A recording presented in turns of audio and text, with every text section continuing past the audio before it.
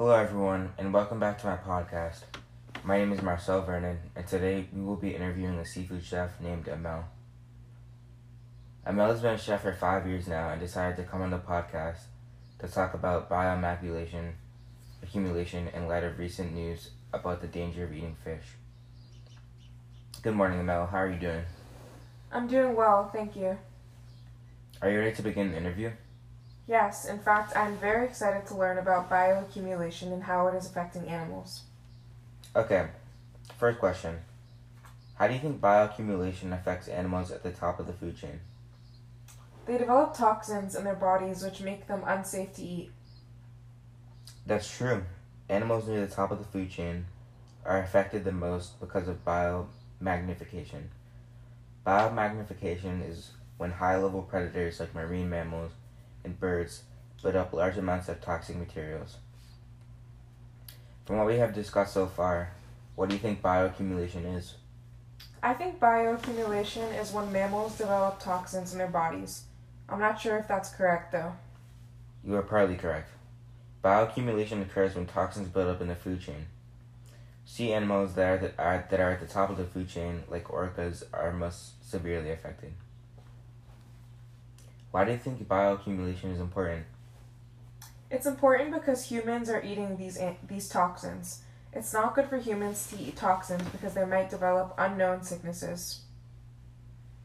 Bioaccumulation is important for many reasons. The first being, bioaccumulation enhances the persistence of industrial chemicals.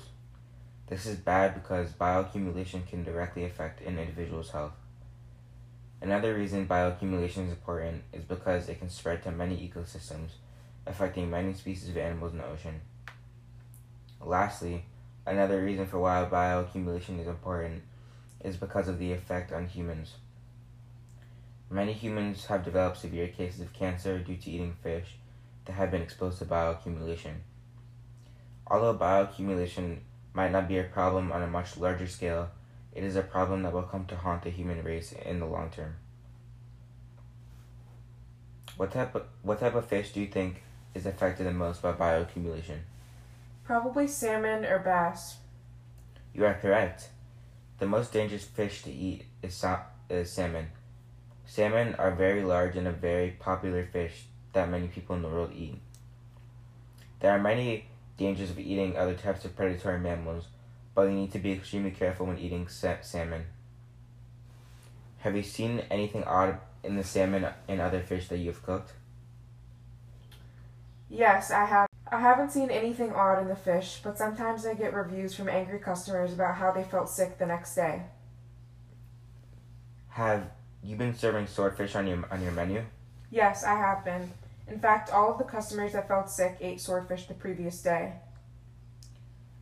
That makes so much more sense. I asked my friend Andrew Gray, who is a professor at the University of Penn, about different fish to not eat, and he stated that swordfish is a very dangerous fish to eat because it contains high levels of bioaccumulation. For now, I think it's a good idea to take it off of my menu. One final question though.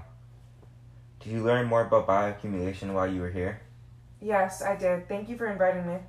No problem.